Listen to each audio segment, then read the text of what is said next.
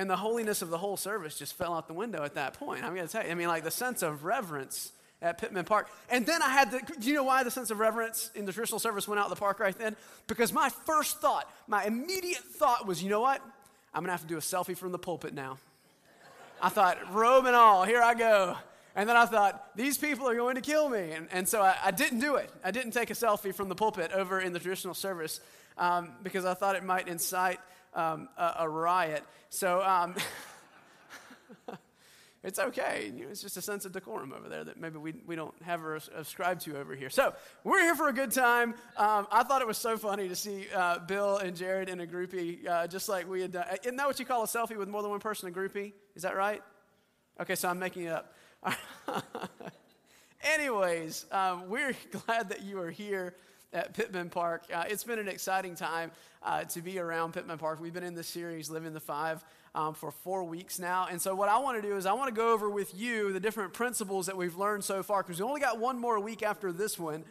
So we're 4 parts into the series. And so I'm going to review the first 3 principles we've talked about. Then I'm going to talk about the 4th principle, and next week you'll get the 5th, and so we'll all be living the 5 next week. So here's the first principle. Do you remember it? Growing people. That's right, growing people pray. Let's do that again. Growing people. That's right, growing people pray, and praying people grow. And the reason that is because when we pray, we open ourselves up to God's presence in our lives and in our world, and God reveals to us His plan and His purpose for our life. And also, we get clued into God's plan and purpose and His working in this world. So as we understand those things about ourselves and about God, we grow. Growing people pray, and praying people grow. Now, in week 2, we learn that you can't do... Okay, that was a little weaker. It's a little weaker, okay? So you can't do life alone. Let's say that again. You can't do...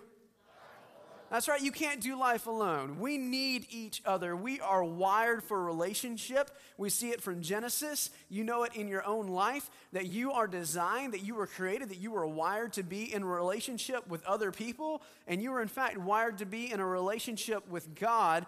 This is why whenever we're hurt or we're living in a broken relationship, that we feel so much pain, because we're created to be in a relationship. So whenever when we're outside of a relationship with God, or even in our interpersonal relationships, when we're in a broken relationship with someone else, we feel great hurt and great pain, because part of what we're wired to do is to be in relationship with other people and with God. So you can't do life alone. That's the second principle that we learned about. Now, last week, Bill was here in the borough, and he introduced a 3rd principle to you, and that is that blessed people...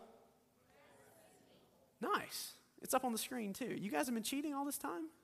You can say it louder than that, right? Blessed people. Okay, and that doesn't just have to do with your wallets, right?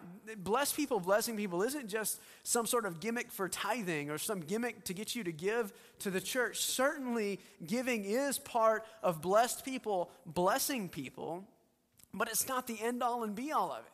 What we're actually asking whenever we say bless people, is to share not only your financial resources, but also the many, many, many gifts that are represented in this congregation. Some of you are artists. Some of you are writers. Some of you are great with kids. Some of you can't stand kids and would rather be building something, and that's fine. That's a gift. All of those are gifts. And so when we say blessed people, bless people, we're talking about more than money. We're talking about sharing our giftedness with the community of faith and with the kingdom of God. Blessed people, bless people. So are you ready for week 4's principle?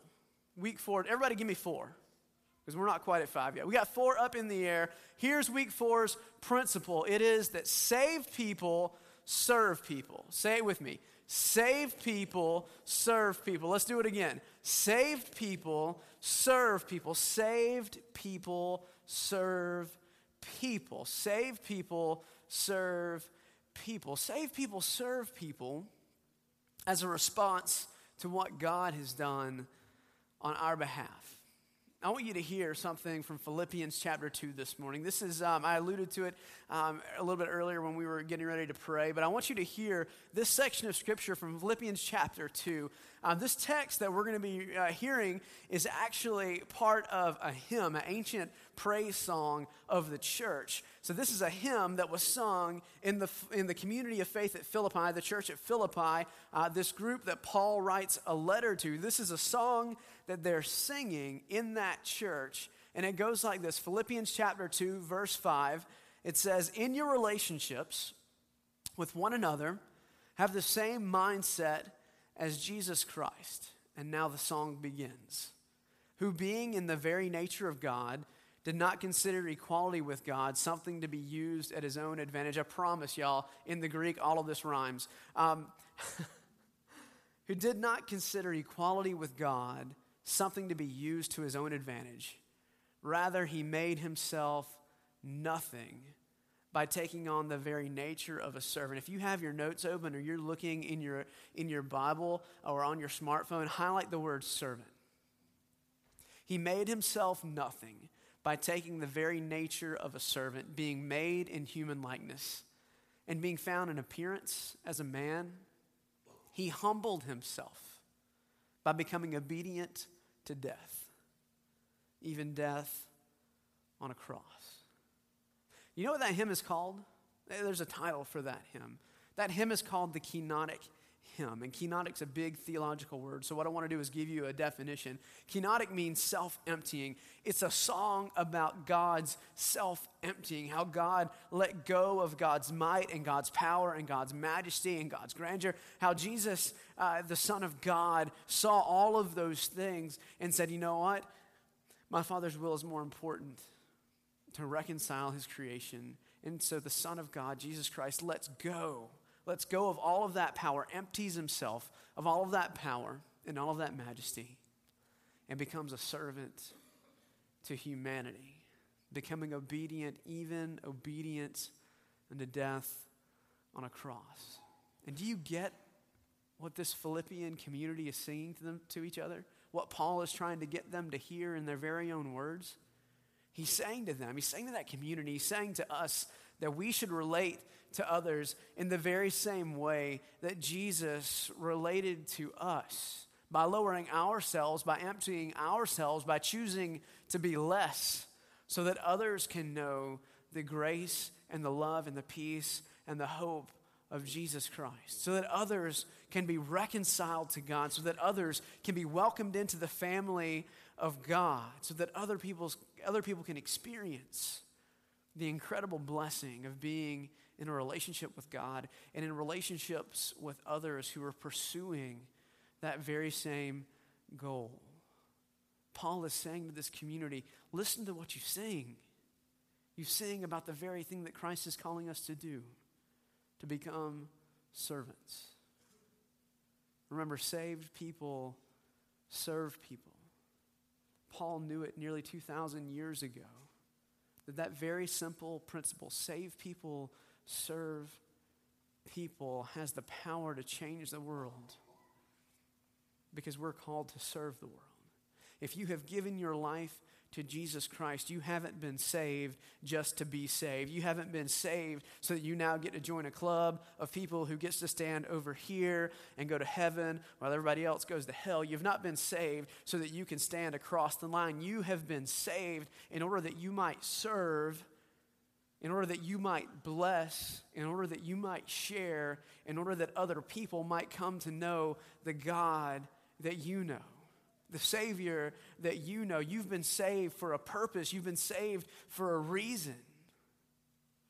But we mess that up in church all the time, because we get into little holy huddles.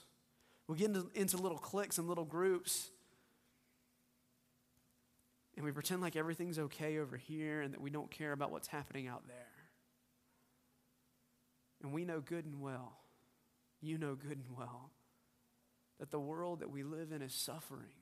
It's suffering under the weight of sin. It's suffering under the weight of brokenness. It's suffering under its own consumption and consumerism. People live broken lives. And God's not calling us to huddle up and stay away from those people. God's calling us and God's sending us out to intersect those people, to intersect their lives with our life, with the life of this community, and with the very life of God. No matter who you are, no matter where you are, no matter what your age, no matter how much ability you have, or you think you have, or think you don't have, if you're a follower of Jesus Christ, you've got to understand that your faith is not simply an inward expression of your piety. It's not about how many prayers that you've memorized or how many scriptures you've memorized or how often you go on spiritual retreat to the mountains so that you can see the butterflies and the birds. It's not about all of that. That's not the end all and be all of your faith. Your faith has to be expressed outwardly. And the way that we express our faith outwardly is through service. By reaching out to people in the very same way that God reached out to us. You know the way that God is working in your own soul, but the world will never know that if you're not willing to serve, if you're not willing to reach out. Our dedication to Christ, our relationship with Jesus, it isn't only expressed in the way that we relate to our Heavenly Father through prayer and through study. So Paul writes to the church in Philippi and says, listen, it's great that you're growing in your spiritual life. But are you having the very same mind that Christ had to make yourself nothing that others might know God and might know God's presence in their own life? John, the apostle, he has this very same thought for his community of faith. If you have your Bibles or your bulletins with you, open up to 1 John chapter 3. We're going to be looking at verses 15 to 18 and verse 23 at the little end of that passage. So 1 John 3, 15 to 18. That's the letter, not the gospel. 1 John 3, 15 to 18. John sees how important this principle that save people, serve people is, even for his own community, which is in a whole other part of the world. He writes these words. He says, all those who hate brother or sister are murderers. Strong words from a guy named John. And you know that murderers do not have eternal life abiding in them. We know love by this, that he, that is Jesus, laid down his life for us. And we ought to lay down our lives for one another. How does God's love abide in anyone who has the world's goods and sees a brother or sister in need and yet refuses to help? Little children. That's, by the way, John's favorite saying to his community. Anytime you see John's writings, he refers to the people that are in his church that he founded in this community of faith that he helped found. He calls them little children. He says, little children, it's an expression of love. Little children, let us love. Let us love, John says, not in word, not in speech, but in truth and in action. Let us love, not in word or in speech, but in truth and in action. The church throughout the 20th century, well, probably since the Enlightenment, has been really good about loving people in word, about saying nice things to people who are hurting, but not really doing anything to change the world that they live in. Our church, yeah, we're guilty of it too. We sit idly by when people are homeless right here in Statesboro. We sit on our hands when we know that a couple dollars can buy a mosquito net tent that can protect a family for 3 years from malaria, the number one killer in the world, one of the number one killers in the world. We sit on our hands, and what we ought to be doing is not simply loving each other with words, but in deeds and in action, in truth and in action. If we're really who we say we are, if we really are the people of God, if we really are the church, then part of what that means for us is that we don't just sit in a building and sing nice songs, but that we actually are sent out into the world carrying the gospel with us as we meet the world in its deepest need. That's what it means to be the church, not to huddle up somewhere, and pretend like everything's okay when it's very clear that it's not. When it's very clear. When it's very clear that it's not. And so John, in verse 23 of chapter 3, he says this, and this is his commandment. This is Jesus' commandment. That we should believe, this is God's commandment, that we should believe in the name of his Son, Jesus Christ. That we should believe in the name of his Son, Jesus Christ, and love one another just as he has commanded us. Believe in Jesus Christ and love one another. Saved people believe in Jesus Christ. People who serve express their love for one another and for the community in which they're located. Let me break this down for you a little bit. Wherever you are in your life, if you're a business owner, if you're a stay-at-home mom, if you're a student, if you're a teacher, if you're a banker, if you're a lawyer, if you're a doctor, if you work on engines all day, if you don't have a job, it doesn't matter where you are in your life. We all have opportunities every single day to serve others and express the love of God to the people that we meet day in and day out. And the place where you will most be of service is not inside of this building. For 99.9 of you, the place where you will be of greatest service to the kingdom of God is not inside the four walls of this building. I'm a preacher and I love the church. And this weekend, I'm going to an annual conference with church pastors and lay people from all across South Georgia. Now, we're going to talk about how great things are inside of our church. But I got to think that we're missing the point if we're not talking about how we are meeting the world in their deepest need. By leaving our comfort zone and being of use out in the world, you will be of greatest use to the kingdom of God outside of the four walls of this church. You will be of greatest use in your office, in your home, at your work, when you're out at the ballpark and you see that one dad who's going nuts because the t-ball team hasn't hit a home run yet, and you see him and you say, hey dude, it's okay, it's just a game. When you intersect, your life intersects his life, and you say, you don't have to act like that toward the kids. When you intervene, you're living as a disciple of Jesus Christ. Whenever you see someone hungry out on the street and you stop and you give them something to eat or a few dollars so that they can have a place to stay tonight, you're being the body of Christ. You are expressing the love of God to another person. Save people, serve people. That means in your everyday interactions, wherever you are, whatever you're doing, you are called to be the representatives of Christ and think to yourself, what is it that I should be doing as a child of God for that person over there? Because they may not know it, but you know what? God loves them. How can I express that to that person on the street? How can I share that truth with them? It's probably not through a Bible track. It's probably by coming alongside of them, stopping for a few minutes to talk, giving a hug to a coworker, sending flowers to the person in your office that just lost their mom, cooking a meal for somebody who's just gone through surgery, or just sitting on the front porch or in the den of that lady down the street who can't get outside of her house. That's how you express the love of God. That's how you serve people. And yeah, if you want to come and hand out bulletins on Sunday morning, come on and do that too. But understand, that's not going to be the place where God uses you the most. God is going to use you the most wherever you find yourself the most during the day. Maybe it's your office, maybe it's your house.